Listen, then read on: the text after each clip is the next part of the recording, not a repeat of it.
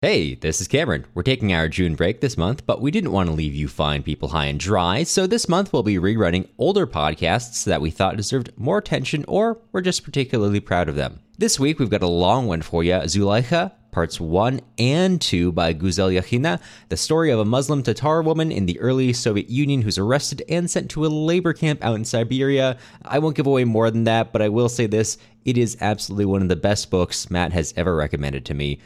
When I started reading it, I think it was around 11 p.m., just trying to go to bed, and I stayed up literally the whole night up until dawn to finish it. If you have the time and ability, I would thoroughly recommend you pick it up. But hey, even if you can't, definitely listen to the podcast. This is one of my favorites from our early days.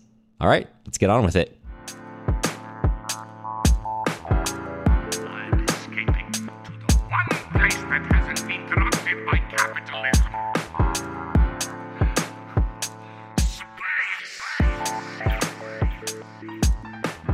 Hello, and welcome to Tipsy Tolstoy, Russian literature for the inebriated. I'm Matt Gerasimovich, a PhD student in Russian Lit. This week, considering starting a game store. As with every week. And I'm Cameron Lalana, international politics appreciator and future serf to the Dominion of Data. Oh, baby. This is a podcast where me and my good pal Cameron get to unwind from our week with some Russian literature and a drink or two. This week, we're going to be reading the first half of Guzel Yakhina's Zuleikha. This book won the Yasnaya Polyana Literary Award and the Big Book Award in 2015. But before we get into the show, we just wanted to give a quick thank you to all of our patrons that are currently supporting us. If you're interested in helping out the show, like all of them, take a look at patreon.com/tipsytolstoy. We put a lot of work into our tiers and rewards, and it really helps the show out. If you're not able to financially support us at the moment, you can leave us a nice review on Apple Podcasts or sign up for our email list on our website. Yes, thank you for the updates. But before we get into the reading, I have the most important question of the day. Matt, what are you drinking tonight? How do you think you would pronounce this? Vallejo? Vallejo? Vallejo, probably. Vallejo? Dude, I'm going to get shit on if I say this wrong. Okay, all right. I'm going to give you a pass because as someone who lives near Vallejo and knows a direct descendant of the actual General Vallejo, or Vallejo, you can say Vallejo. You got my permission as someone who's... Thanks. I'm not Hispanic, but I am Filipino, which makes me Hispanic adjacent, so... This week, I am drinking Half Acre Beer's Vallejo and IPA from one of my favorite Chicago breweries. It comes in a big can. It makes me feel powerful. It's pretty art. It's really good. What are you drinking this week? I'm drinking something far less artistic. I'm drinking something called a Speedway Stout, which is an imperial stout with coffee from Alesmith, which is a San Diego brewery. Sounds good. Now that I'm looking at it, it says that I should be drinking this out of a goblet, which I do have, but not immediately at my side. Mm-hmm. So I guess it's well, I'm going to pretend like I'm actually at the Speedway and keep drinking out of the can. I just know I'm glad that we both got real beers this week instead of copping out, or instead of me copping out, basically. Well, both of us. Yeah. My dad last week, I was talking to him, and he said, yeah, I'm glad I need to get you some more beers because you had a really boring drink on the other day. And I was like, my dad's roasting me about the drinks I'm bringing onto my podcast. How did I get to this point in my life? Honestly, if your dad wants to send me beer, if he thinks my drinks are boring, I'll send him my address, more than happy. I'll let him know. Please. Okay. So before we get into the book itself, we thought this might be a good time to kind of analyze the era that it comes from. Obviously, it kind of happens in the very late 1920s, maybe early 1930s is where we begin, and it continues on through World War II. And if you think about the USSR in the 1930s, there are good odds that one of the major things you're going to think of is the Great Terror from roughly 1935 to 1939, although really 37 to 39 is when it hits its kind of fever pitch, and that's often the era that is most heavily examined. Obviously, this book more so deals with dekulakization, at least in the beginning. That's what is the catalyst for the story, as we'll get into. But certainly it does deal with the effects of the terror later on. Looking back at this, what I want to do right now is kind of, I'm trying to be careful with how I phrase this. Look at the USSR not as a foreign country, which is strange and ununderstandable to us, and take the kind of dominant, almost Orwellian view we have. And I want this to be a good chance for us to view the USSR as a living society, by which I mean, although it is definitely a popular view that the Great Terror was something that affected society from the top to the bottom, and it's the terror that it was done by the arrests and the show trials, et cetera, that created like a line to keep society functioning, or at least functioning as the higher echelons of the Communist Party wanted. That is something that we all... Matt, have you ever seen Death of Stalin? Oh, many times. Yeah, great movie. Yes. If you haven't seen it, you should definitely watch it. Very, very funny. There's a scene very early on, and of course this is happening in 1952, where before Stalin dies, the NKVD, every night they're getting their lists of people, and they're going out through Moscow in their Black Marias, and they're dragging people out of their houses, en masse to be tortured and shot. And there are definitely eras in certain places in the Soviet Union where this fear of the Black Marias was a constant threat for many people. That being said, today I'm gonna present information largely taken from the article "Fear and Belief in the USSR's Great Terror: Response to Arrest 1935 through 1939," which, yes, is a very unwieldy title. It's written by Robert W. Thurston. I believe he also wrote a book, Life in Terror in Stalin's Russia, 1934 through 1941, which I obviously haven't read, so I can't talk to what exactly is in it, but I suspect it's pretty similar to this article, just, in a much longer book format. And this is a piece which is kind of seeks to challenge the dominant perception of this era. And before I go further, I also want to quickly clarify, because this is a debate I've run into quite a few times before. Some people, at least when I was reading Amazon reviews of Thurston's book, I saw some people calling it revisionist, or essentially revisionist. And I think revisionism is thrown around as an insult, and yeah, definitely sometimes there are bad forms of revisionism. That being said, revisionism, or the idea of revising our understanding of history, is, I would say, actually fairly common academic practice. I mean, it's fairly unsurprising to be in an academic context and you have a historian looking at an event and saying, well, this is how we commonly understand it, but let's see if there's actually documentation to back that up, or if I can find an archive which really tells the same story. So the idea of reanalyzing our view of history and revising it based on extant evidence rather than popular narrative, I think is something that gets a bad rap, but is actually fairly necessary in our way of understanding history. And it should be noted that Thurston here is challenging a dominant view, and this is not only in the popular sphere, but also in the academic context as well.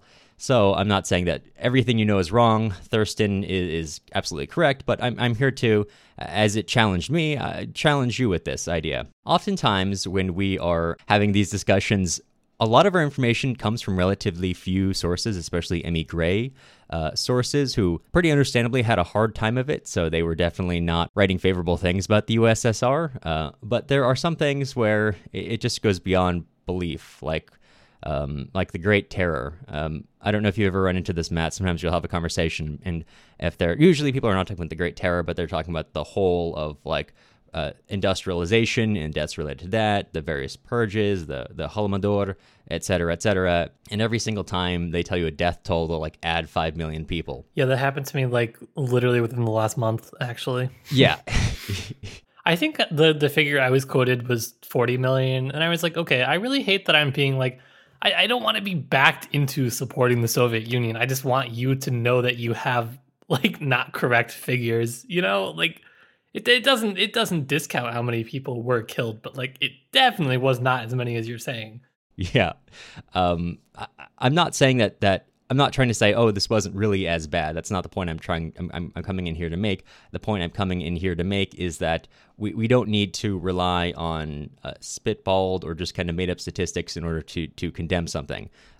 We can look at the machinery of the purges, and exactly how many people were killed in the purges, likely in the realm of around 1 million people, somewhere between, I've seen 700,000 to 1 million. The exact scholars exactly debate, and these are based on obviously imperfect sources. Local archives aren't then brought up to national archives, et cetera, but I have seen quite often stated that the matter of specifically the purges, this is not a complete of like all the major death events in the USSR, we're really talking a matter of hundreds of thousands of deaths rather than like millions or even sometimes, as it's put, tens of millions. And the reason why that's important in this case is, as Thurston points out in the article, there are uneven reactions to the Great Terror as it's happening. And he's basing this on, I believe, this data from the Smolensk archives, as well as other memoirs, which are not always cited in at least common understanding. And he points out that for a large number of people, there was there are a variety of reactions. It's a living society, and there are varying ways of reacting to it. I can't remember his name, unfortunately, right now, but there is an American worker who stayed in Magnitogorsk well past the Iron Curtain falling. And initially they had a lot of Western workers, but eventually they kind of kicked them all out over time as Magnitogorsk grew to become one of the biggest steel producers in the USSR, except for this one guy who stayed and wrote a book. He noted during this era, during these years, that oftentimes workers would accuse their bosses of being wreckers, and even would kind of follow the popular narrative of like, well, actually these arrests are happening because there are people undermining our country, so you're a wrecker. And they would almost use that as like oftentimes if they're debating or having issues with their boss, that would be an accusation thrown around. Or people who early on, and kind of, like I said earlier, you could see purges hitting a fever pitch in like spring 1937 onward. People who, especially because this was something that did heavily impact the party itself. In fact, if I can go on another little diatribe for a moment, there's an old joke from this era, which Thurston cites in his article. An NKVD officer comes and knocks on an apartment door in the middle of the night, really pounding on it, and he says, "NKVD, open up." And a voice from the inside says, "Comrade, you have the wrong apartment. The communists are upstairs." So sometimes there is a perception that this is something that's specifically happening to other groups. People express that they know it's happening, and sometimes they say, "Oh, this is maybe right, this is maybe wrong," but this is happening to a different group of people. Even he cites some memoirs of some people who were themselves arrested or had family members arrested, and the narrative wasn't one of overarching fear so much as it was of, well, actually the system itself the system itself is working, it's just I'm the mistake, I'm the error here. And of course, for some of these people, that would of course change over time as this continued being the exceptions continue not being the exceptions, but rather the main feature, I suppose. And of course, like I'm saying, there's an uneven number of reactions, but Thurston puts forth the argument that it was not one of universal terror, of kind of Orwellian terror as we often think of it. Among certain classes of people, absolutely, that was something that pervaded their everyday sense, the fear of those Black Marias. For other people, maybe not so much, and that's something that changes over time as perceptions change. Certainly, you still see a great willingness to engage in nationalism, or I don't know if nationalism is exactly the right word for the USSR, but jingoistic support of the governance of the government in the Russo-Finnish War of this era of World War II. And I'm sure that you can have difficult feelings on the same subject. And again, I'm not trying to put forth it really wasn't as bad as the West says kind of narrative. But I'm trying to put forth that the idea that the machinery itself can be a condemnation of the Stalinist system and the Stalinist era. But we don't need to engage in a simplistic view of history in order to understand it, and in fact, it may help us understand how societies function. If we are then to accept Thurston's view, which you don't necessarily have to, he's putting forth argumentation based on evidence. People are certainly free to find contradictory evidence and make a systematic argument back against that point. But if we accept Thurston's assertions, well, then that creates some interesting questions of nationalism in society and the ways people react to terror in their own society, which I think are really interesting questions. I'm going to go into my political science hole. Sometimes we still take on this Francis Fukuyama kind of view of history in the 90s. Political scientist Fukuyama boldly proclaimed the victory of liberalism over other ideologies and the end of ideological history. Really, liberalism is the end point of history, is the argument he put forth. And sometimes we take on, not in rhetoric, but in idea, the notion that what exists today is necessarily how it must be, and things in the past are necessarily of the past. Of course, the many governments that are no longer in existence, they're pretty sensitive to the time. However, I would put forth to you the idea that the sociological forces which create some features of those society are not things that are retired. They're merely expressed in different ways or not expressed for a certain time. And so actually if we accept Thurston's view of history and then use that as a basis of analysis, that might actually get us some interesting models of understanding society, which are maybe still be applicable today, because the basic forces behind the ways humans act, I don't think change all that much over time. But anyway, that's my soapbox. I'll get out of it. Let's talk about much more interesting topics like folklore in not Siberia, outside of Kazan. All right, Matt, over to you. So my notes started really detailed because, as I mentioned, we read the first 2 parts of 4 parts in this episode.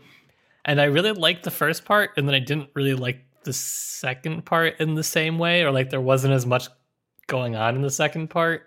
Right. I mean, there was definitely more going on in the second part than the first part, but you'll see. In a later interview I read of the author Yakhina, I read that she initially wrote this as a screenplay, and it really shows in the second part. The first part is much more chock full of cultural information and in general, like the world that Zuleikha lives in, whereas the second part really is more like a movie, and it really feels like it. The second part would have made a great movie, and I was just thinking, like, compositionally, I have some thoughts on it that I'll get to later, but okay, yeah. I'm excited. So the first part is called The Pitiful Hen, and I'm just going to kind of lay out the main characters that you have in this part. So you have Zuleikha, who's about like 20-ish, early 20s. You have her husband, Murtaza, who's about 50-ish. Yeah. It's not exactly specific. He was 45 when she was 15 when they got married. That's the only concrete dates that we have. And then you have Murtaza's mother, who is only referred to, I think they give her actual name, but Zuleikha refers to her as the Vampire Hag, which is just a funny mother-in-law name. I mean, it's not like a funny, cheeky mother-in-law name. It's like not the best situation in which Zuleikha is in, and that's what this first chapter kind of gets at. The Vampire Hag gives Zuleikha the name, the Pitiful Hen, for a couple reasons, and we'll get more into it. But you get kind of painted this picture of what the world is, what the life is like. And it's very interesting because it's not a perspective that you get a lot in Russian literature by any means. You're getting an outside viewpoint. You're getting somebody from like a Kazan suburb, if you will. And so you're dealing with a family who are Muslim, which is not what you get typically in Russian literature. And so that leads to some interesting dynamics that we'll get to in part 2. But so part 1, it's laying out the world. So Zuleikha is, she's raiding the family stash, trying to get some snacks early before the Vampire Hag gets up. The Vampire Hag, deaf and blind, but she has this, she can sense everything with her feet and tell exactly who's walking around doing what. To be fair, we as in our modern era can like mostly tell the members of our family walking around the house by their footsteps. Yes. Oh yeah, big time. Also, her pool is Zuleikha and Murtaza, and given that Zuleikha is like a fifth of Murtaza's weight, I think. Yeah, it's kind of, well, I mean, some parts of it are comical, perhaps not the emotional abuse hurled onto and physical abuse hurled onto Zuleikha. I don't even know how to summarize this first part because so many things happen. But basically, it's customary at this time, I would say, generally speaking, in Russia, early Soviet Union, especially Russian Empire era, when you get to it, that when the woman gets married, that is like she becomes a servant of her mother-in-law. That's how the family dynamics work, and that's exactly what you see here. The Vampire Hag just abuses Zuleikha, makes her do everything. This girl has done more than I had done in my entire life in like one day. And not to mention the end of the day when Zuleikha is bathing her, and it's not just like a bath. Keep in mind, this is like Murtaza built a whole like a bath house, like steam. Yeah. It's a sauna, everything, and it's not just bathing. It's like the whole shebang.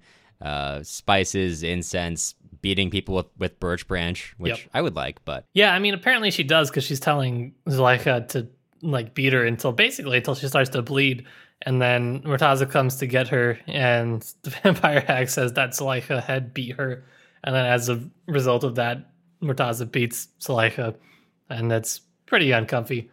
There's like a half sex scene where Murtaza decides he's not attracted to his wife, and then they go back inside and have sex, and that's kind of where the chapter ends.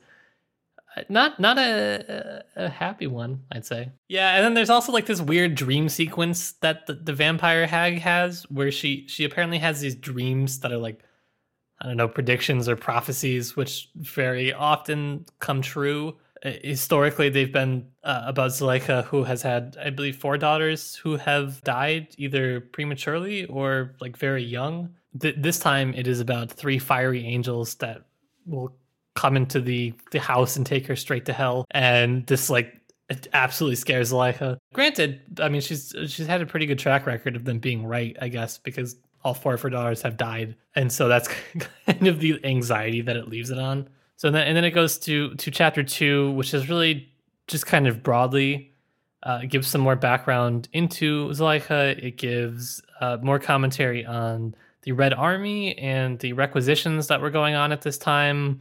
Basically, the Red Army could demand, or the village Soviet could demand, that grain or animals or whatever could be requisitioned. And this comes on from the Civil War throughout just the period that this is set in, which is mid-20s. So this ends in an act of defiance of Zuleikha's husband Murtaza slaughtering their cow before it can be requisitioned. And they do a lot of stuff. They talk about kind of how they had been hiding grain, how they had been doing all sorts of stuff to prevent themselves from starving after their food had been requisitioned from them. In the last chapter of part 1, Zuleikha and Murtaza, they decide to hide grain in their daughter's graves. And so they, dig up the graves and hide grain in it. And on their way back, a couple of Red Army soldiers catch them and interrogate them. And Murtaza gets angry and swings his axe at one of them. Soldier Ignatov, who plays a role in the second part, he shoots him and kills him. Not long after Zuleikha kind of gets him home, the Red Army / village Soviet leaders come to collectivize like basically their entire estate, and Zuleikha has to join a caravan of recalled kulaks being led by the Red Army to leave her estate. Again, kind of a brute summary of this part, which is like there's a lot to unpack in it, which we will later. In part 2, I could just summarize literally as like they're just in transit to Siberia. Yeah. So it starts in transition. The caravan is being taken. They don't know where. It's kind of the general theme of part 2 is they don't know what's happening, where they're going. It's quite terrifying, especially for Zuleikha, who I don't think has been really outside of their village perhaps ever. It's also an interesting kind of clash of cultures, really, because you have the citizens of this village who are primarily provincial people. They work the land, mostly Muslim, etc., etc. And then you have the Red Army soldiers who are a lot of young, primarily ethnic Russian, atheists, who certainly don't have much respect for cultural traditions that that don't relate to Marxist-Leninism. Exactly. So that's how the caravan ends up spending a night in an abandoned mosque on their way to wherever it is they're going. And that's something that actually happened quite a bit at this time. You see through Soviet film and whatnot, staying in abandoned mosques or churches or other religious buildings, and kind of the feeling of desecration that comes along with that for the people who are being kind of forced out of where they're going to stay in a former holy space is not something that is particularly pleasant for them. And as they leave the mosque, Zuleikha looks back and she sees a red Soviet flag flying over the mosque. And a brief aside from what is so far a really depressing kind of story, and it won't really get more cheerful as we go into it. But the funniest line, and perhaps line of the week, which I nominated for, it comes from this chapter, which is the Red Army soldier who the caravan gets delayed because one of the mares is a little bebe and trying to get some food, and it stops the whole caravan for like an hour, and he exclaims, "Even your mares are counter-revolutionaries." And so it was kind of a funny moment in what was otherwise a quite serious narrative. Yeah, I think it's probably one of the only funny moments in the book. Intentionally, I imagine. I would think so. I would hope so. Yeah. So the next chapter like completely breaks with what we've been doing, and it takes you to this Professor Liebe, who's a German professor at Kazan University. He's a former surgeon. He's very well respected. And basically what you come to find out is that he had just a complete mental breakdown following the revolution, and he kind of lives in the past in his communal apartment, which has been collectivized and in which a lot of people now live. He ends up at the end of the chapter being picked up by secret police officers, and the rest of the apartment wants to sell off his furniture. There's kind of more that happens in that chapter. I actually really like that chapter personally. I remember being struck about it just reading for the first time. I thought it was really well done, but it's kind of like a separate sort of deal.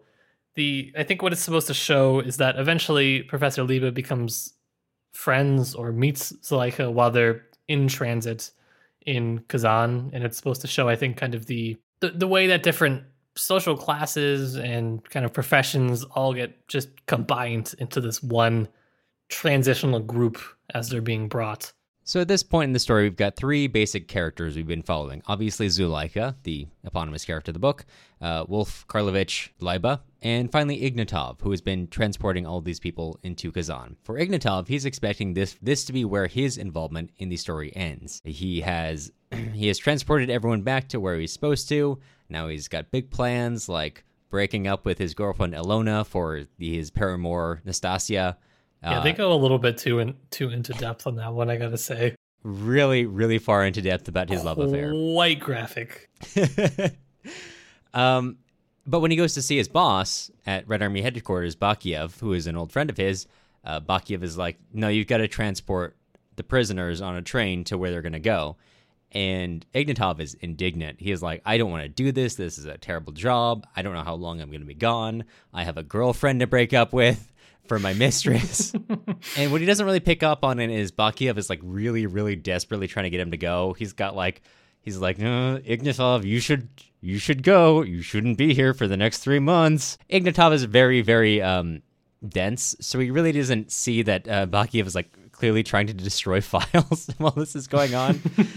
And he kind of sullenly goes off and is like, all right, fine, I'll go oversee the train or whatever. Thanks, Dad. And the next day before he goes to take off on the train, he goes to see Bakiev one more time to give him a piece of his mind, and finds that the whole building is overrun with troopers he doesn't recognize. And they're all kind of like, who are you? And for whatever reason, I guess some amount of self-preservation has just kicked in, and he's like, I'm just a trooper. I'm just walking through. I'm just delivering something. And as he's going through, he's just realized that Bakiev and everyone associated with Bakiev is currently being arrested by by members of the NKVD. And at that point, he decides, maybe Bakiev did have a reason for sending me. I'm going to go. And after kind of a brief action scene of him sneaking out of the building, he gets on the train and takes off. For the next couple of months, this is the life of Ignatov, Wolf, and Zuleikha. They're traveling on the train. Every time Ignatov tries to find a place to stop, no one will accept him, and he's just like, I literally don't know where I'm supposed to go, and everyone else also doesn't know where he's supposed to go because there was never really a plan. They're moving prisoners around that they don't have the infrastructure to support. And so you get a very good sense of what it's like to be a part of the officer class, and that Ignatov and his soldiers are eating very well, while Zuleikha and her companions are literally starving to death. But it does show some of Ignatov's humanity. He manages to barter away some of the goods on the train to keep feeding the prisoners, because he doesn't really care about them per se, but he does care about having prisoners who are alive, and I guess he has some pride in that, so he makes sure they doesn't starve to death. I guess allegedly it would be bad if you were supposed to show up with, say, several trains worth of prisoners, and you showed up with nothing. Yeah. I guess you might consider that you would get into trouble for something like that. Yeah. I mean, you probably wouldn't, but, he thinks he does, so he keeps them alive. And this goes on for a number of months. They're just literally just traveling up and down, going everywhere they can go, trying to find anywhere that will take these prisoners. Eventually, after months and months and a great number of the prisoners dying, they end up outside of Krasnoyarsk, which, if you've never looked at a map of the USSR, is deep in Siberia. Deep in Siberia. That's going on a shirt. Actually, maybe it would be insensitive if that went on a shirt. I don't know. We're going deep into Siberia. Please cut that. Please cut that. No, I won't. I'm sorry. That's staying. And while there, they meet up with this senior commander there for the state political administration, Zinovy Kuznets. And Kuznets is like, yeah, I've got a plan for your people. Let's get them all on boats. And they take them all onto a barge. And for the most part, they're on they've got one barge that fits most people, and Ignatov puts most of them underneath the decks just because he wants to make sure they don't get out, and all the other soldiers are like, are you sure? And Ignatov is really certain he doesn't want anyone to escape, like some of the people did on the train, with the exception of a couple of important intellectuals who are all really old, who he leaves on another boat with Kuznets and the other important staff members. Okay, now let me just butt in here. Yes, go for it. Surely they would have been aware of the events that unfolded on the Titanic by this point in time. It was quite a famous incident. And now, that was a boat that was supposed to not sink. And I don't want to give too much away here, but a boat which is more or less a couple of wood planks held together by some duct tape, which is apparently what this boat was, well... Cameron, what happens with the boat? well, luckily for our heroine, she's very pregnant, which Wolf Liebe is just an incredible doctor, and he like literally looks at her when they're in the train and is like, yeah, you're pregnant. And, you know, even though he's got him, even though he's so crazy that he literally does not recognize reality, he knows that she's pregnant. She's pretty weak. They all know it at this point, and Ignatov keeps her above deck. And as Matt has alluded to, as they're traveling down the river, they hit a storm and the boat begins to capsize. To Ignatov's credit, when everything goes down Schitt's Creek, when every other soldier is abandoning ship, he is immediately demanding to know where the keys are to unlock all the prisoners. Not to his credit, he's also the one that locked them all down there. Yeah, I was going to say, wasn't that the point when they were like, can you please not lock us in here? There's no more air to breathe. And he was like, open the little windows. How about that? Yeah, so the dozens and dozens of people who have been brought are now all dead. And the survivors, which are literally a couple soldiers, all the soldiers who are above deck, Ignatov and Zuleikha, wash up on the shores of the river, and they're picked up by the other boat with Kuznets and the 5 others who will now become a big feature of this story, who are mostly Leningrad intellectuals. They finally arrive at the destination point. When they get there, Ignatov is like, hey, Kuznets, where's the prison? And Kuznets is like, well, you're going to build it. And then Ignatov is like, what? And then Kuznets books it and just leaves Ignatov with a gun and some ammo and not very many instruments for survival because they were all in the boat that capsized, just on the banks of this river, very far, like many, many, many miles outside of Krasnoyarsk, which is already in the middle of nowhere, just on the side of the river. It was like, all right, good luck. I'll be back in a couple of months. And Ignatov, who is now surrounded by all these people who have been taken from their homes and had a lot of their family and friends liquidated or left behind, watch Ignatov break down and start shooting at Kuznets, which, frankly, given everything Kuznets could have done about that, pretty magnanimous that he just chooses to forget that incident. Oh, yeah. But, yeah, that is where part 2 ends. Ignatov breaking down as he's been left behind with everyone he was supposed to liquidate. It happens. It really does. It does. It really happens to Ignatov. Mm-hmm, mm-hmm. If I could summarize the entirety of this part of the book, yes, there is a line early in part 2, which it doesn't really translate well to English, but Zuleikha is sitting in the train wondering where she's going, and basically the only thing that answers her is the sound of the train itself saying, where, there. I like that part. I like that one. It's good. In Russian, the line would be like, she heard the train saying to her, kuda, tuda, which sounds more like a train moving, but that's basically part 2. Mm-hmm. Where, there. As you said that, like originally towards the beginning, I think that this would have been a really interesting screenplay. It actually, when you said that, it kind of made more sense to me. Mm-hmm. It felt like when I was reading this, it felt long, but then I had to kind of think to myself, if I was in the situation of the main character, Zuleikha, it probably also felt pretty freaking long to her too, not knowing where she was going, so many miles from home, husband's dead, just kind of going along with where she's being taken. Right. And so in that sense, I'm like, okay, compositionally, I would have rather have learned more about the first part of the story, but just like, it was really interesting that like just as you were getting into it, she was like, no, I'm going to cut you off and it's just collectivization time. Yeah. And I'm going to drop you like right into that story for a while. Yeah, which really makes sense because part 1 is very much, it takes place over the course of maybe 2 or 3 days. Mm-hmm. As you go through Zuleika's life and you begin to understand the context, which is fascinating, and I want to talk about it in a bit, but part 2 really is just a series of set pieces. Kazan, the train, outside of Krasnoyarsk, the boat, the the side of the river, really. It's a series of set pieces. And a lot on the train. A lot on the train. Lot like on the train. Long time on the train. Yeah, I skipped the whole part where they have a prison escape. Yes. But which doesn't really matter all that much in the grand scheme of things. But Not really. a lot of very boring, long pieces broken up by a few moments of excitement. Like a movie, perhaps. Mm-hmm. Yeah, but I want to talk about the first half of this book because I think this is really what draws a lot of people to this book, and it's what drew me in. And like you mentioned at the very beginning, Zuleikha is stealing sort of like an apple. There's not really a good snack. Yeah, I was gonna say like fruit by the foot. It's the old Soviet fruit by the foot. Well, yeah, it's like dried apple extract. So it's that's the closest comparison I can think of. And at first you think that's just because she's hungry, but as you later learn, when she and Murtaza are hiding the grain in their daughter's graves, she offers up that apple extract basically to the spirits of the Urman, and the Urman is the forest, which has given new life as not just the forest, but it's just like an impenetrable wall. You don't go in and you don't leave. Can we talk about the spirits? Let's talk about the spirits. Let's talk about the spirits. Well, she offers it up to a spirit, and you begin to realize there's a whole cultural life here. And Matt, let's talk about the spirits because we've been dying to talk about the spirits. I need to let the spirits out. I've had so much to say about them. This was the first thing that actually attracted me to this book when I read this, because please forgive me, Professor, if you are listening to this episode. You're probably not. But my freshman year in my undergraduate, I took a class on Russian culture, and it was taught by a folklorist. And I was a freshman, so I was like, I'm not going to do these readings. And then it's haunted me for the rest of my life because I'm like, oh, that's actually super relevant to Russian culture. I wish I had done the readings. And so basically in Russian culture, as a general broad whole, there is this phenomena that had happened where in 988, when Rus was Christianized by Vladimir, it didn't happen all at once. Like, converting pagans isn't an easy thing.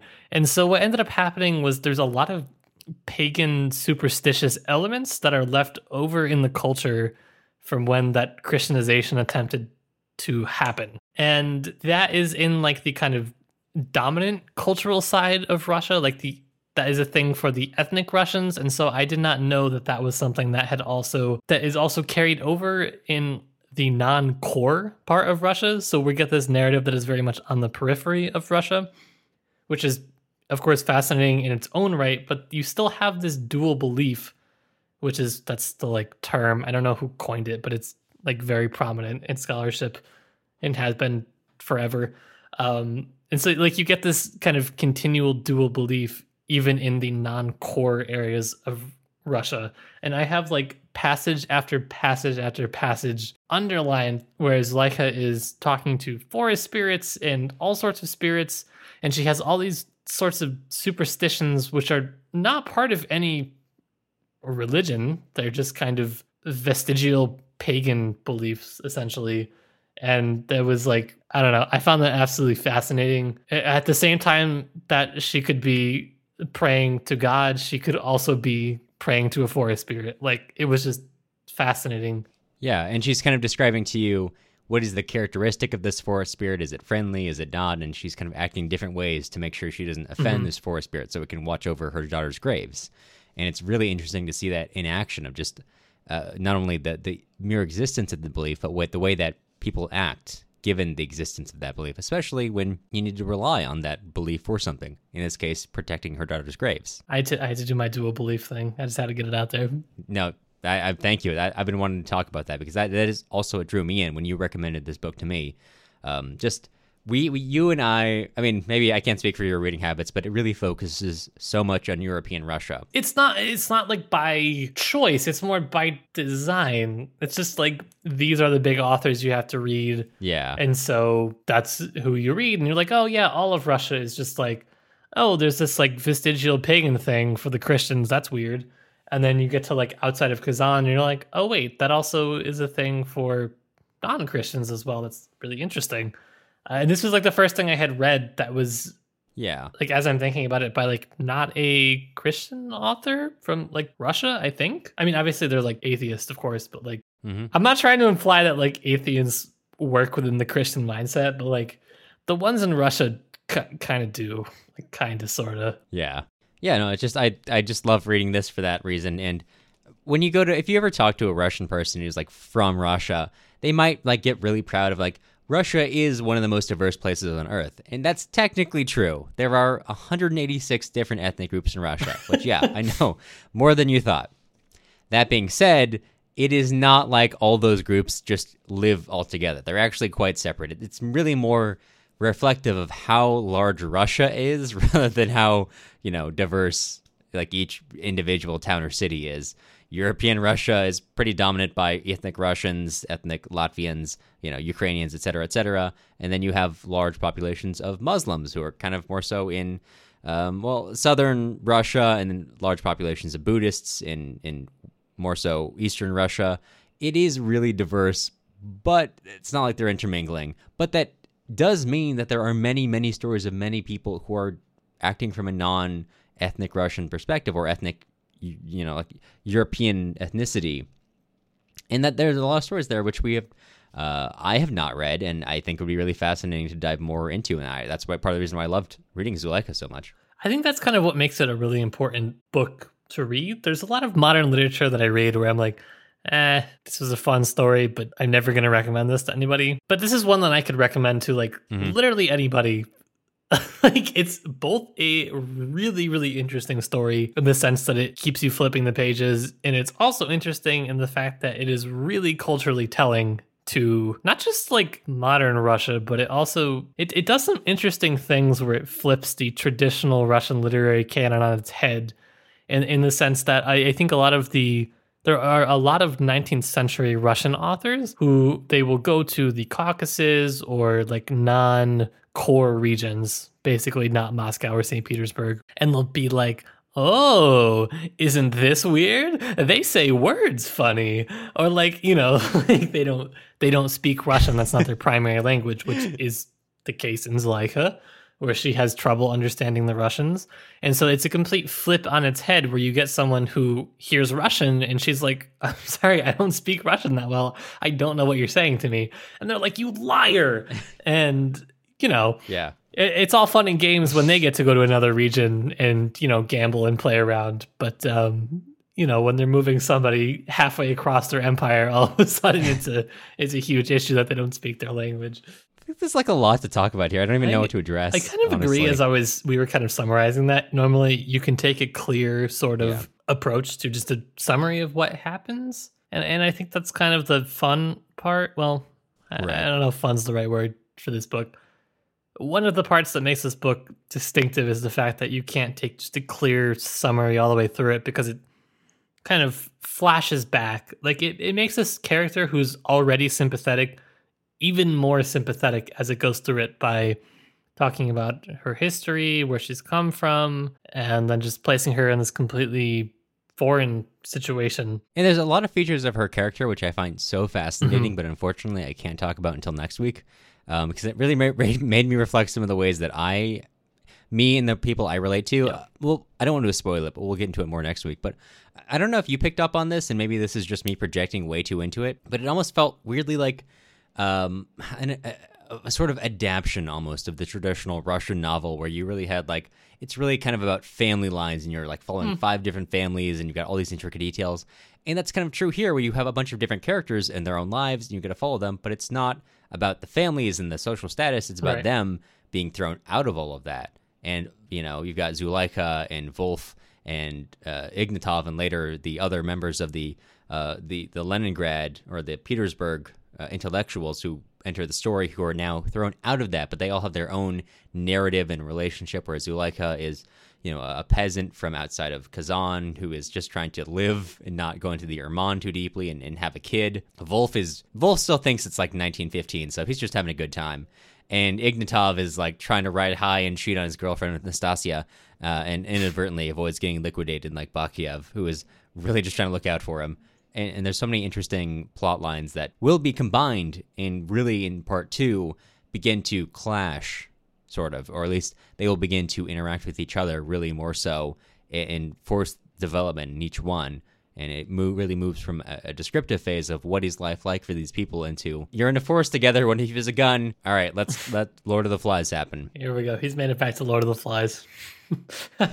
He swore he wouldn't. I've never left Lord of the Flies. Yeah. As is often the case, there's a lot more we could unwrap. Unfortunately, we only have about an hour. So we're going to wrap up here for now. This is Future Cameron coming back in to tell you, hey, that was the end of part 1 of Zuleikha. So if you want to take a quick break, please do so. Go use the restroom. I mean, you could do that before. This is a podcast, not a movie theater. So, I don't know. Get a drink of water. But if you're sticking around, part 2 of Zuleikha coming up. Hello and welcome to Tipsy Tolstoy, Russian literature for the inebriated. I'm Matt Gerasimovich, a PhD student in Russian Lit. This week, kind of want to open my own game store. And I have been learning a lot about it along with Matt. So keep your eye out for the Tipsy Tolstoy game store coming soon to a college town near you. Yes, sir. I am Cameron Lalana, of course. This week, the Ukrainian culture appreciator. How so? I made vareniki last night, Ooh. which did take a lot longer than I thought it was going to. But, vareniki with sauerkraut and mushrooms really hits. I've frozen a bunch in different baggies, and I've been cooking them each morning before I go to work, which has been just... That's the way to go, yeah. It's been peak. You're really living out your best Sankhya roleplay. Today I was literally eating the vareniki with dipping them into sauerkraut, sour cream in my car. And I was like, this is, I didn't think this is Sankhya, but it could be. I think that's kind of like one of Sankhya's friends. He did it at his grandma's house, right? Something like that. I think she made draniki, not vareniki, but close enough. Alas, one of the Nikis. All right. Well, as you've heard so far, this is a podcast where me and my good pal Cameron get to unwind from our week with some Russian literature and a drink or two. This week, we're going to be reading the second half of Guzel Yakhina's Zuleikha. This book, again, won the Yasnaya Polyana Literary Award and the Big Book Award in 2015. Before we get into our episode, we wanted to plug an upcoming sort of series that we got going on. We're doing our Summer of Anna Karenina, where we're going to be reading one part every other week on the podcast. We're going to be doing some kind of cool stuff in between. So pick up your copy of Anna Karenina, get cracking, look at our website for the schedule, join our Discord, become part of the Tipsy Tolstoy community, at least for the summer. Maybe longer if you want. And if you are really enjoying the podcast, take a look at our Patreon at patreon.com/tipsytolstoy. We put a lot of work into our tiers and rewards, and it really helps the show out. If you are not able to support us financially at the moment, you can leave us a nice review on Apple Podcasts or sign up for our email list on our website. Yes, thank you for the updates, and super excited for the Anna Karenina this summer. Both of us have already gotten cracking on that reading. Matt for the third time now, probably. Yep. Yeah. It's going to be a good one. Woo! Yeah, me for the first time, and our episode with Allie really whet my appetite for getting into the novel itself. Cameron is soaking. I'm excited to learn way more about Levin. You are going to learn way more about him than you ever wanted to learn. Okay. Well, before we get into the actual reading today, Matt, what are you drinking? I am drinking the Lazy Man's Jack and Coke. Not that the drink is made as a lazy man. It just signifies that I was a lazy man and didn't pick up beer this week. Got it. Okay. I thought you're gonna tell me you made it with bottom tier vodka and Shasta Cola or something. Shasta Cola, no. No. Okay, well that's good. What are you drinking this week? This week I am drinking from Federation Brewing, an Oakland institution, a Lowboy oatmeal stout. Which I love I love low boys. I love oatmeal stout. I think that's a faction in a Stephen King novel. If you are a low boy looking for a podcast to support. I love oatmeal stouts, and the United States does not love oatmeal stouts, so I'm glad that someone is appreciating them. So, as it should be. Thank you, Federation Brewing. Yeah, as it should be. Okay, well let's talk about Zuleikha. Before we get into Zuleikha, the story, I want to continue my ranting at you about Soviet history. Please, Professor. This week, we're going to talk about dekulakization. Last week, we mostly covered some of the dynamics of the Great Terror, and I know I spent a long time talking about it, but I want to reiterate, the numbers are perhaps not as important as the existence of the mechanisms. The fact that the Soviet Union had the mechanisms it did, or perhaps enough to say, wow, that was bad, instead of needing to create, many, many numbers of dead. Now, that being said, this book mostly does not focus on the Great Terror. Of course, it focuses primarily on the process of dekulakization, which happened much earlier than the Great Terror. The book starts in somewhere between 1929 to 1930, which is about the area that we see this policy of dekulakization. Now, first question you may have is, what is a kulak and why are they trying to get rid of them? That's a really hard question to answer because the Soviet policy and at the at the state level and at the individual, rayon or region level often differed, and that sometimes differed from the popular definition of a kulak. But essentially, the Soviet government understood the kulak to be classes of people who are among the peasantry who were a little bit more wealthy. Oftentimes, they had staff who were producing things for them, and those staff had skills which they were using to produce items, which then the kulak in this definition sold for profit. There are various levels of kulaks, from all the way from counter-revolutionary ones to kind of benign ones, but this is a very technical term. And by the time that you get to the late 1929, 1930, at which point the government of the Soviet Union is officially passing plans to, okay, it's time to dekulakize. It's time to get rid of this class of people. Many regions are already pursuing these kinds of policies, so it's not a major change, but this is suddenly when you get the the state highest level involvement in it. It's a very complex process, and it really can't be looked at simply as this happened from bottom up or top down. Now, despite the official endorsement of this from the very top, it was complicated by the fact that popular understanding of what a kulak was sometimes differentiated. It could be, in the popular understanding, much simpler than the Soviet understanding, as someone who merely has money, or someone who goes against policy. That was kind of more a definition used by regional powers usually. And as this policy continued, you started running into things where many regional powers began to use this policy of dekulakization, seizing property from kulaks, moving kulaks to collective farms to achieve other goals, such as the need to requisition grain or creating more collectivized farms. So sometimes they'd kick someone off their land and give that land to a collectivized farm, a kolkhoz, as happens in Zuleikha. Now, this was kind of getting out of hand to the extent that the Soviet government actually kind of steps in and begins to regulate's not exactly the right word, but they began to put in place a more formal policy, because since it was happening at the regional level, it was really inconsistent and happening much more violently in some places, much less so in other places. Sometimes it was applied unevenly. The document, which I will link to in the description of this podcast, called it somewhat anarchistic at times. So interesting policy, but that's basically what was happening in this era, why you even see the story that we're reading even happen. Now, the real thing I want to talk about today is the existence of the so-called fifth column and how that relates to national minorities in the Soviet Union. Now, very early in the Soviet Union, there was an attempt to create socialism for all parties involved, and this was basically called the policy of korenizatsiya, which modified socialist characteristics in the USSR's understanding to specific cultural and ethnic backgrounds. Now, by the time you get to Stalin and then the Stalinist government in the 30s, that's not so much a concern anymore. And now what's a much bigger concern is the so-called fifth columnists. And the fifth columnists are so-called wreckers or spies, saboteurs, people who are trying to undermine Soviet governance in general. That concept of the fifth column, or in the Russian term, the Vragi Naroda, the enemy of the people, which itself, the definition of the Vragi Naroda changed over the course of the 20s and 30s, but the basic idea of them as a constant threat, creating kind of a siege mentality in the Soviet government, was pretty consistent. And you see this obsession with that in the way that the Soviet government pursued the fifth column, which was an outsized feature of the political arrests they made.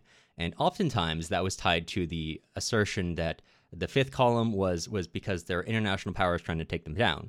Now, you should understand that Stalin was looking at the world around him and saying he's surrounded by a world of capitalists. So the siege mentality is basically coming in that we're surrounded on all sides by enemies who want to take us out. So oftentimes this enemy of the people, especially in the 30s, began to be tied to foreign powers, which is why over 70% of all espionage arrests between 1935 and 1940 were the accused were accused of spying for one of only 3 countries, for Poland, Japan, or Germany. Now, oftentimes when you have this discussion, it's kind of portrayed as, wow, wasn't he paranoid? But the thing was that, yes, the extent to which the Soviet government pursued this was absolutely paranoid. The arrest of tens of thousands of Japanese people, of Polish people, of Latvians, Estonians, etc., was absolutely paranoid. Which is not to say that those countries weren't actually trying to do the things that the Soviet Union accused them of. Actually, in the pre-war era, Germany and Japan both had very extensive military intelligence networks which were penetrating the Soviet Union, putting agents in the Soviet Union. Oftentimes they worked with emigres from the Soviet Union or white or anti-Bolsheviks. Oftentimes they worked with just refugees. Japan in particular actually had pretty extensive collaboration with a lot of Baltic countries, as well as, to some extent, Sweden. In fact, it was Japan had a pretty heavily involvement with especially financial involvement with the Finnish military intelligence, who, of course, if you're familiar at all with the Russian defeat in the Russo-Finnish War, one of the major features of why the Finns so handily defeated the USSR was because they had a very good cryptography program which broke the Russian codes very early on. Of course, that was done by the Finns, but they had received no small amount of money from the Japanese, which is an interesting little fact of history. And even later allies of the Soviet Union, France and Britain, in the pre-war era saw the USSR, even during the war, as a threat, but even more so before the war. So they were actually making plans to especially target vital regions in Russia, and were working with many minority groups within or around the USSR in order to begin to target these things. Now, there are only so many groups who various nations were trying to work with. So one of the problems that landed them in was that oftentimes some groups were working with, or at least contacted by, multiple nations. I'm going to quote from the article I was reading here. With so many competing nations recruiting from the same base, intrigues and plots abounded, and so too did the ease with which Soviet intelligence penetrated these various foreign plots. There's quite a lot of evidence to suggest that the USSR was actually quite heavily infiltrated into many of these groups of the Japanese, the Germans, the British. So they were actually well aware of the realities of this. Now, the infiltrators and saboteurs they were training and sending in was more so a matter of hundreds of people rather than tens of thousands, as I said before. But certainly the fact of countries around the USSR trying to undermine it was actually very true. In fact, it was sometimes even more true than the highest level. You might expect the highest leadership to exist. In fact, the military intelligence suggested to the high leadership of the Communist Party that Hitler intended to betray them and invade them in Operation Barbarossa quite early on and quite often. And Stalin, who was at that point quite determined to follow a diplomatic path, was actually quite rejected many of these reports. In fact, in one instance, Stalin wrote on a report from an agent who said that Germany was planning to invade Russia. He wrote, "You can tell your source in the headquarters of the German Air Force to go fuck his mother. He's a disinformation agent." I'm going to put that one up on the board for tweets that age poorly, Alex. And so that led into the creation of the main directorate for the struggle against banditry, or as it's the unfortunate acronym in English goes, GUB, G-U-B-B. Which is formed for the struggle against banditry, which forms an essential part of the NKVD training. And as I stressed earlier about this idea of foreign powers trying to undermine Soviet power, this idea of banditry, which eventually comes to be understood as the main internal security threat of the Soviet Union, and the definition of banditry often basically transforms what was earlier understood as like diaspora elements of many Chechen, Ingushetchens, Tartar people. There's a lot of ethnic groups in this Soviet Empire. It turns minor diaspora elements into bandit nations, and I'll post the definitions. It's quite a long list, but basically it takes minority movements who were often were not well represented in the Soviet governance because they were not so politically inclined. They were not conscious, to use the Soviet terms. They were transformed into basically elements against the state, which was then reflected in how the Soviet government treated them, which in turn led them to become more actively anti-state, thus completing the prophecy. It has been fulfilled. Yeah. So that is why, if you're wondering, so like why are there troops out here in the middle of nowhere, like taking land from these, like killing random people and taking land from them? That's basically why. On one level, it's because there was somewhat uneven application of policy. There was oftentimes the application of policy wrong in order to fulfill other requirements. Oftentimes it might be that the training, and I don't think that's the case in this book, but some people are looking at ethnic minorities as like security threats because they're not engaging with the Soviet Empire. They're rather engaging with their own communities at a non-political level, et cetera, et cetera. So that's some of the thinking that's going on in this era.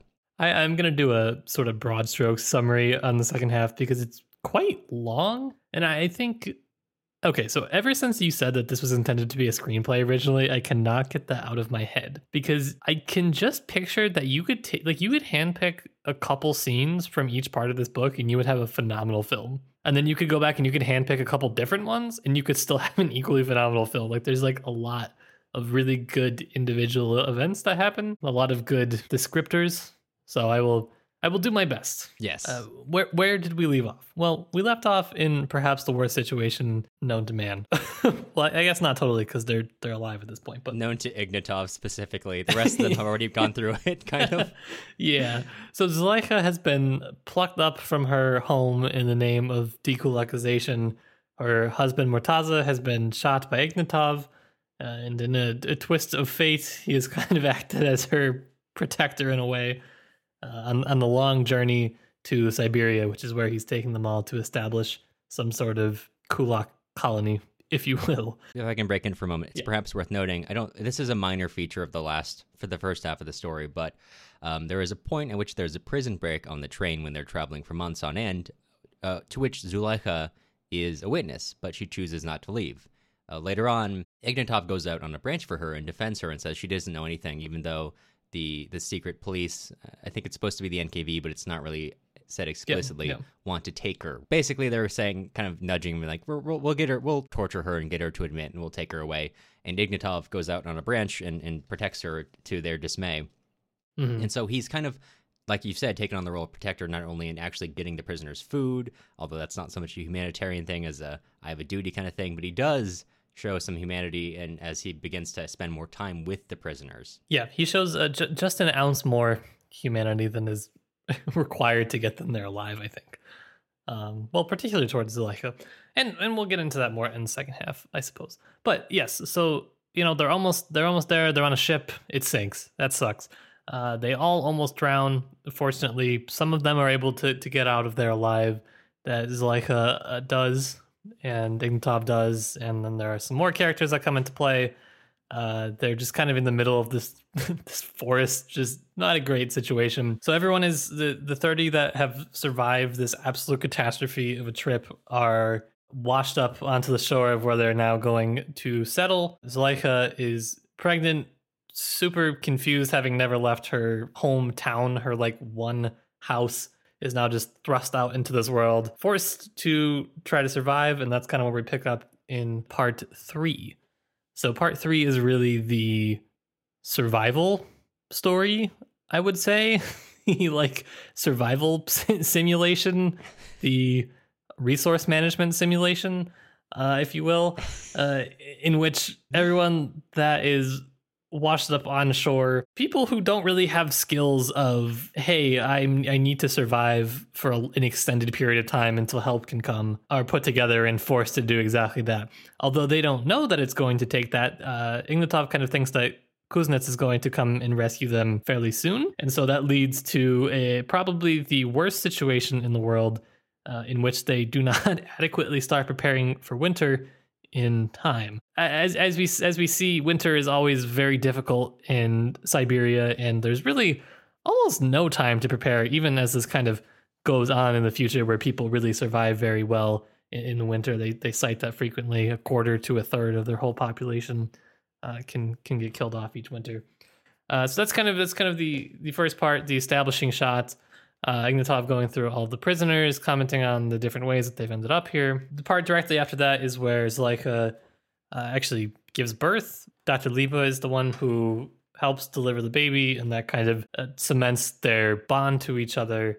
He will come to play a very important role in helping the child as he grows up and has seizures and medical issues growing up, so he's always kind of there to help him. And the people in the settlement are actually pretty nice to Zuleikha. She's on cooking duty, the way that they attempt to survive this winter is just building an underground house for all of them to basically huddle up in. And it doesn't go super great, as you can imagine. They all kind of survive, but Zuleikha comments that she notices that she's unable to breastfeed many times just because of how malnourished everyone is. She notices her baby's growing weak, but he ultimately survives. They make it to their first winter, and it's not great. Just barely. I mean, they really just barely eked it out, but they did. It gets down to the point where Zuleikha, who is just completely out of milk, starts feeding her son her own blood. Yes. Which I told a friend of mine who actually knows things about biology, and she said that would actually seriously screw up the kid's developmental stuff. So, Such is life. Don't feed your kid blood, I guess, is the message I got from that conversation, which changes some of my plans, I guess. Vampire child? I'm not at liberty to say. Okay, so spring arrives and Kuznets makes it back, kind of saying that they got really busy with all the kulaks that they had to move. And honestly, he didn't really think they were going to make it. So he was kind of like, why am I going to drive my boat all the way down here? But hey, nice to see you. And he has to kind of mend the relationship that he had with Ignatov, who was still really furious with him for a number of reasons. But one of the things that Ignatov has to come to terms with in his story arc is the fact that he cannot go back to Kazan afterwards. He comes to terms with the fact that his old boss sent him on this mission as a way to escape basically being executed. And Kuznets says, oh yeah, that's right. There's a lot of stuff going on in the papers about your old boss and your old department. And Ignatov's like, I don't believe that. That's ridiculous. And he's like, you know what? I will bring you a newspaper that says it. And he eventually does. And Ignatov has to kind of reconcile with the fact that he has no place in Soviet society. He has this village that he oversees, and he is just a grumpy man. So as the settlement kind of gets some help from Kuznets, they're able to establish actual houses, things that are not just an underground kind of makeshift shelter. And they're able to establish more buildings. They have an actual medical sort of facility to a degree as best they can. And that's where Liebe ends up working and is very successful. And there's kind of this whole chapter that gets into his history and psychology and the metaphorical egg that he has around him that's shielding him from reality. I personally don't think that Liebe's chapters are as strong as Zuleikha's. But that's just me. He is an incredibly helpful character, like I said, to Zuleikha, trying to help her at just about any point that he can. And Zuleikha herself is maturing and learning how to adapt to this situation. She is realizing that the vampire hag may have been wrong. She has a child that did not die. She actually starts to think that God can't see her because Siberia is like so far away. So she is less into things like forest spirits, and she doesn't pray as frequently, and she has lapses in thought, in like moral code, I guess. And she starts to become actually interested in, actually starts to catch the attention of Ignatov, and she kind of has some feelings about it that are not completely negative, just definitely conflicted. And there's this point pretty unique for the man who killed your husband, I would say. Although, I mean, she didn't have that much love for her husband, just kind of practicality about it. So maybe a bit different, I suppose. It's still, I can understand the confliction for sure. Yeah. He killed my husband, but he is hot. But I mean, he's pretty cute. I mean, yeah. So she's out in the forest. I think she's picking berries one day, and Ignatov starts to come on to her in a stroke of luck, if you'd call it that. A bear sneaks up on them, and fortunately for Zuleikha, she had picked up Ignatov's rifle and aimed it at him in an attempt to get him to back up. Good for her. But now her baby is off to the side, about to be mauled by this bear. I'm just trying to picture the scene. It's absolutely crazy. And she just absolutely snipers this bear. And Ignatov's like, you're a great hunter. Well, not exactly, but that's the moral of the story. He actually says exactly, you're a pro gamer. You're a pro gamer. It's like she basically, I mean, she was like number one's high score in that, like in those CD bars that would have like I don't remember what it was, like those big game hunter games. Oh, yeah. Cabela's big game hunter. Yep. She was number one. So Zuleikha gets to become a hunter, actually, and she gets to go out and just kind of hunt, which is a really privileged position to have because you get to go just kind of unaccounted for in the forest for long periods of time, which is pretty sweet for a basically prison camp. I would say getting a gun and being allowed to go wherever you want is a really good deal for being in a prison camp. No, it's definitely not bad. But this relationship between her and Ignatov starts to bloom, if you will. And there's, several more encounters and whatnot. And eventually she does go to him and they do have a relatively prolonged relationship. And she's kind of like, you know what, I'm doing it, good for me. And she confronts her vision of the vampire hag, telling her, look it, I've done this and nothing has happened. And then immediately after that, something happens. And she goes home and her son, who at this point is probably about 7, he's aged a lot. And her son is missing, and she knows that her son sometimes goes out and looks for her if she takes a long time getting back. She was going and she was actually sleeping with Ignatov. That's where she was. She wasn't out gathering berries or hunting or anything. So she takes out her skis, her snowshoes, and she's following her son's tracks to where he would go to meet her. And she's noticing like the tracks are kind of getting lighter, and it's kind of snowing and it's hard to see. And her son was about to be attacked by wolves because she comes up on this pack of wolves, and she goes in there and she takes the pistol that she took from Ignatov's place after having sex with him, and she takes out like a whole pack of wolves, like 6-7 wolves. She's like reloading. It's like an absolute action scene right there. This would have been a great one to be adapted. This would be right in the trailer. I want Zuleikha to be in the next John Wick film. Zuleikha, big game hunter. It was good. Well, not so great for her son, who at this point has like hypothermia. Yeah, he wasn't mauled by the wolves, and it takes him like several days to wake up. He's being treated by Dr. Liba, and that's when Zuleikha kind of breaks it off with Ignatov and says, "You know what? Hey, look at this. I'm being punished. This can't continue to go on." So that is the end of that relationship. Ignatov kind of just goes downhill at that point. He's just old. So Yusuf, her son, as he starts to grow up, he becomes friends with what has become the kind of local painter, Yakhinikov, and he basically has the moment that everyone has, which he says to Zuleikha, "No, I don't want to study with Liba and become a doctor. I want to be an artist." And everyone says, "What?" And it causes a little bit of conflict, to say the least. Growing up in like the Bay Area, telling your parents that causes some consternation. Telling your parents that in a prison camp in Siberia, yes. A little bit more. But a universal experience, perhaps? Yeah, I guess so, probably. I guess so. That's a really quick wrap up of Yusuf's story arc, but that's going to have to suffice for now. And it sets up what is basically his primary conflict when we get into part 4, which is much shorter. It's only 2 chapters. The first one is called The War, and it describes the effects of World War II on the Siberian settlements, which at first was basically non-existent. They just get news from Kuznets hearing about things, and they're not really sure whether to believe him or not. And honestly, they don't really care because they know they're not going to get drafted because they're all prisoners and people that couldn't be trustworthy to have guns to go hunting for animals. So why would you send them to be fighting fascists who the government thinks they're going to side with? That's their logic anyways. And eventually, of course, the war gets really bad and many of them do have to go fight. The 2 that have to go fight are Yakhinikov and Gorolov. And Gorolov, to this point, we haven't really mentioned very much. He is basically just gunning for Ignatov's job.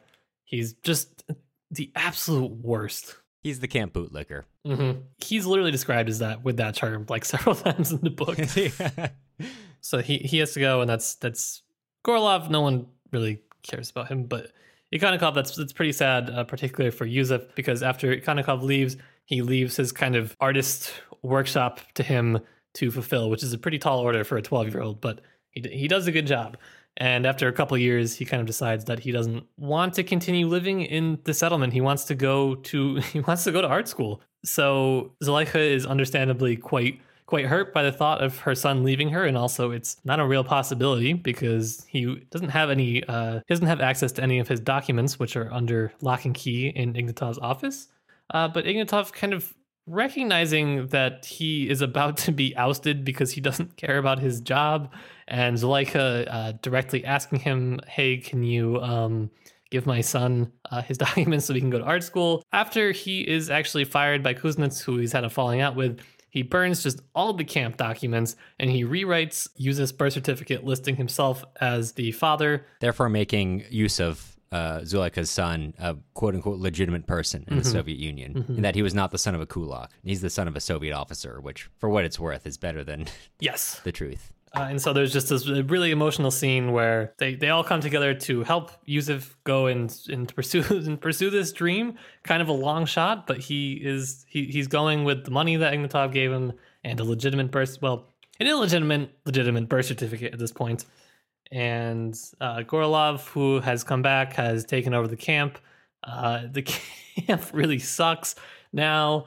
I don't know. It's a really sad ending. It's interesting. Do you mind if I read the last lines of the book? Because I thought it really kind of... Yeah, please. So after Yusuf leaves, we go from being writing primarily in present tense, as most of the book is, to kind of a future tense of like what may happen, implying that we are in the moment of Yusuf leaving, and the rest is kind of him imagining forward. But I think it's kind of implied to be the actuality of what really happens. Zuleikha, seeing her son off, begins to slowly walk away, having seen him vanish into the distance.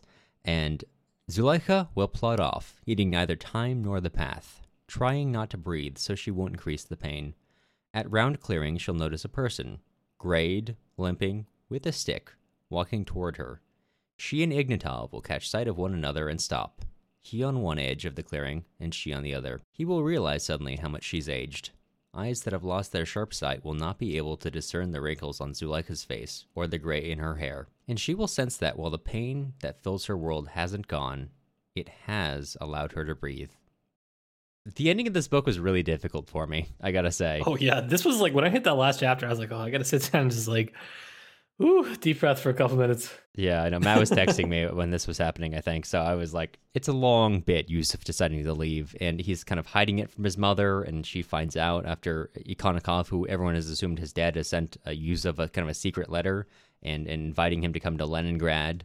And he decides to go, and his mother finds, and her whole life up to this point has been for him, really. So she freaks out, and it's just like such a long moment of her coming to terms with the fact that her son is a person and will go do his own things, and that's not going to include her.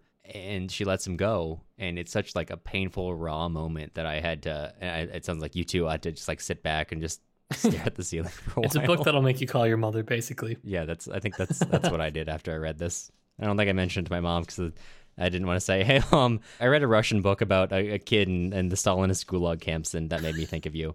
Touching. Thank you, Cameron.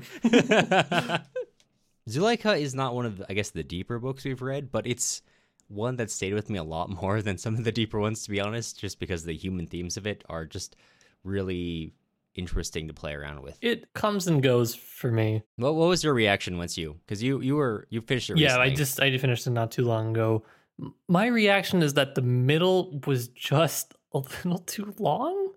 I found that on a structural level, I didn't really care about a lot of the side characters who were introduced, and I felt that the writing was a lot weaker when they stepped outside of Zuleikha's personality.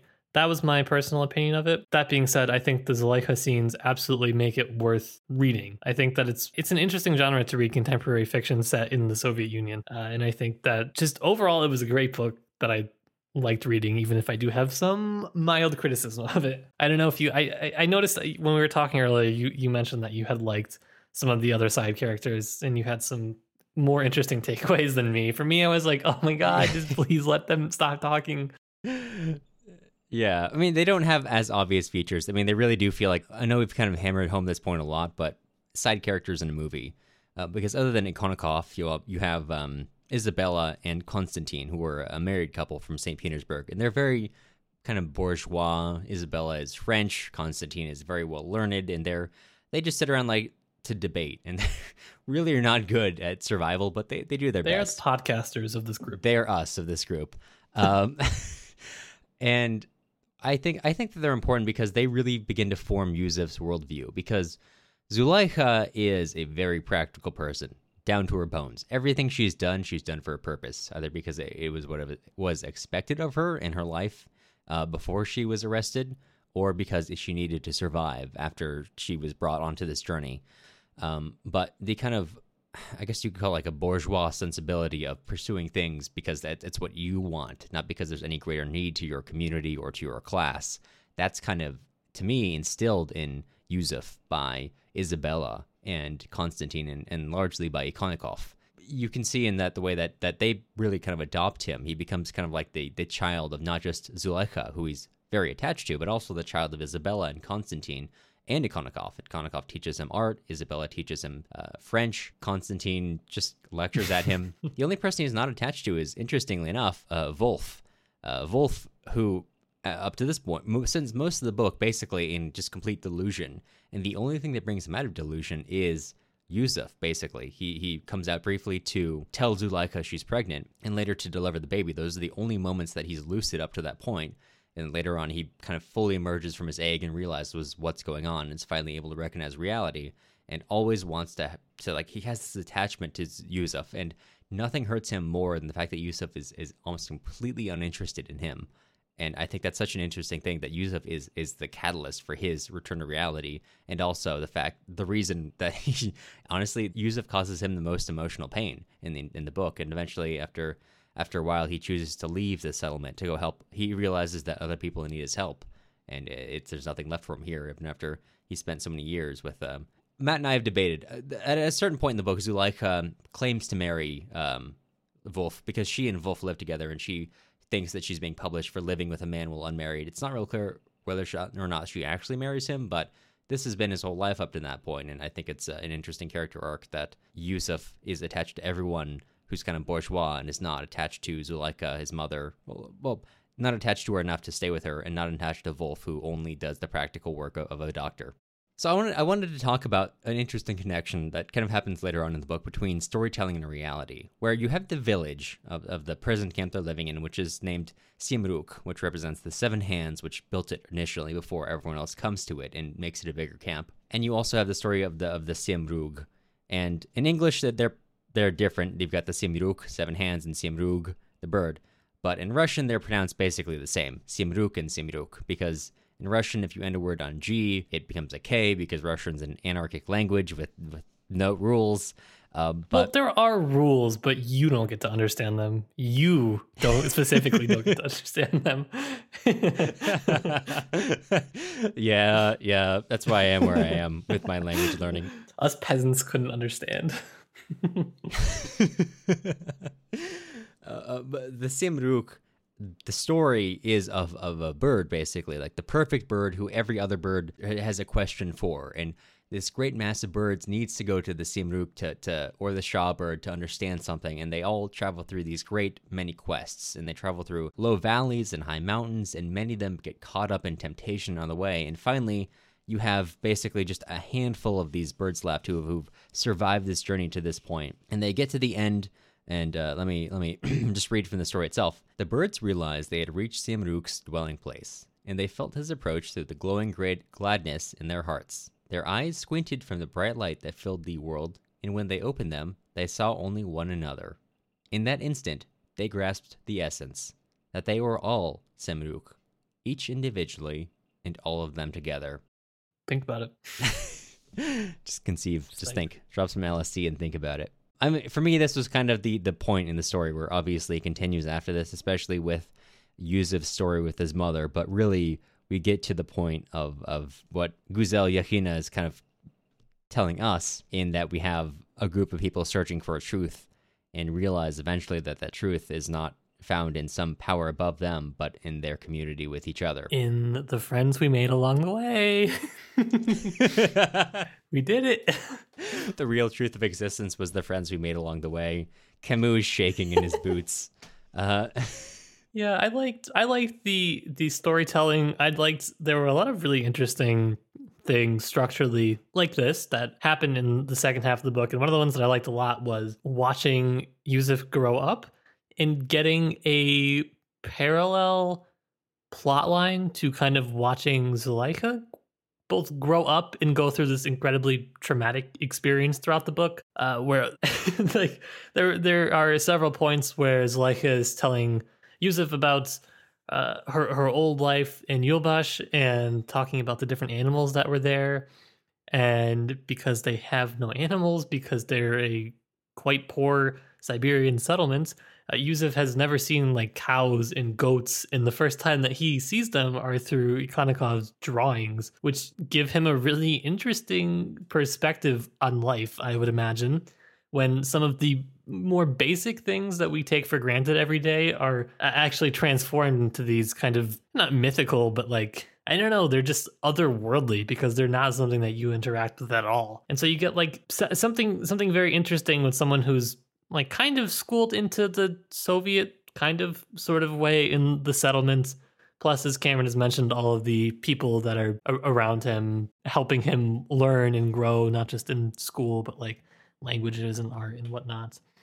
And so he has just a very different experience by so many different standards than Zuleikha did. I have a question for you. I was wondering how you saw Ignatov's character arc, because obviously he begins the book shooting Zuleikha's husband, and ends the book kind of after many intermittent love affairs, staring at a much older, and of course he himself is also much older, Zuleikha, as they stand across a clearing from each other, recognizing the agedness of the other. So actually, I think, well, I will just say this on the ending. If you notice, he does at one point mention a couple times how much Zuleikha has aged, but he at the very end finally notices how much he's aged. And it says that his eyes, because of their lost eyesight, he's unable to see how much Zuleikha has aged and like the wrinkles on her face and whatnot. And so in my mind, that's like he's kind of seeing her like not younger, but I don't know. I thought it was a little bit optimistic at the end, the actual realization of yourself. And there's this one kind of actually quite major plot point that we didn't discuss during the summary, which is pretty critical to his arc. Which is when Kuznets, during the probably height of the purges, says, you know what, this is the time that we need to make our move. We're going to say there's 100 saboteurs in the camp. We're going to shoot them all. And then we are going to get promoted. And Ignatov is like, what are you? Like, he thinks he's joking. And I think a little part of him thought he was wanted him to be joking. He says, like, no, I'm not going to do that. And that's what causes the falling out between Ignatov and Kuznets. And that is the turning point for Ignatov. Because I think if you gave that same officer the opportunity to do that at the beginning of the book, 100% he's going to do that. He becomes actually quite a dynamic character throughout his time as the leader of the settlement. And I think as a whole, he has a good-ish story arc. I mean, he ends up relinquishing his power because he doesn't want it anymore. He doesn't want to be... He wants to support other people in his community, but he doesn't want to be the one in charge of them, I don't think. Yeah, I find Ignatov as a character fascinating. Ignatov is interesting because he's not a good person. No. He is a bad person who is, and that's why I think he's interesting, because there's a line from a novel I really like, In the Lake of the Woods. It ends on this line. Can we believe that he was not a monster but a man, that he was innocent of everything except for his life?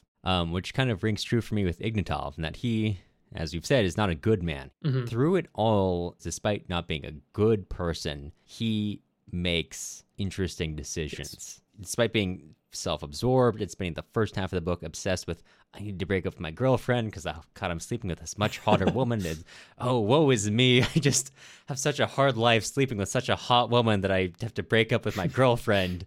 And and then it gets sent down this rabbit hole of needing to escape from his own organization, because they're out to get him for his associations, and he ends up in a spiral of just he's just obsessed with waiting for Kuznets' next visit after he arrives at this camp, and he's just always drunk. And there's a moment when Isabella is kind of looking off at him, and someone says something about him as an unfit leader, and she says, no, he's a fit leader, and he's a good man. He's just troubled.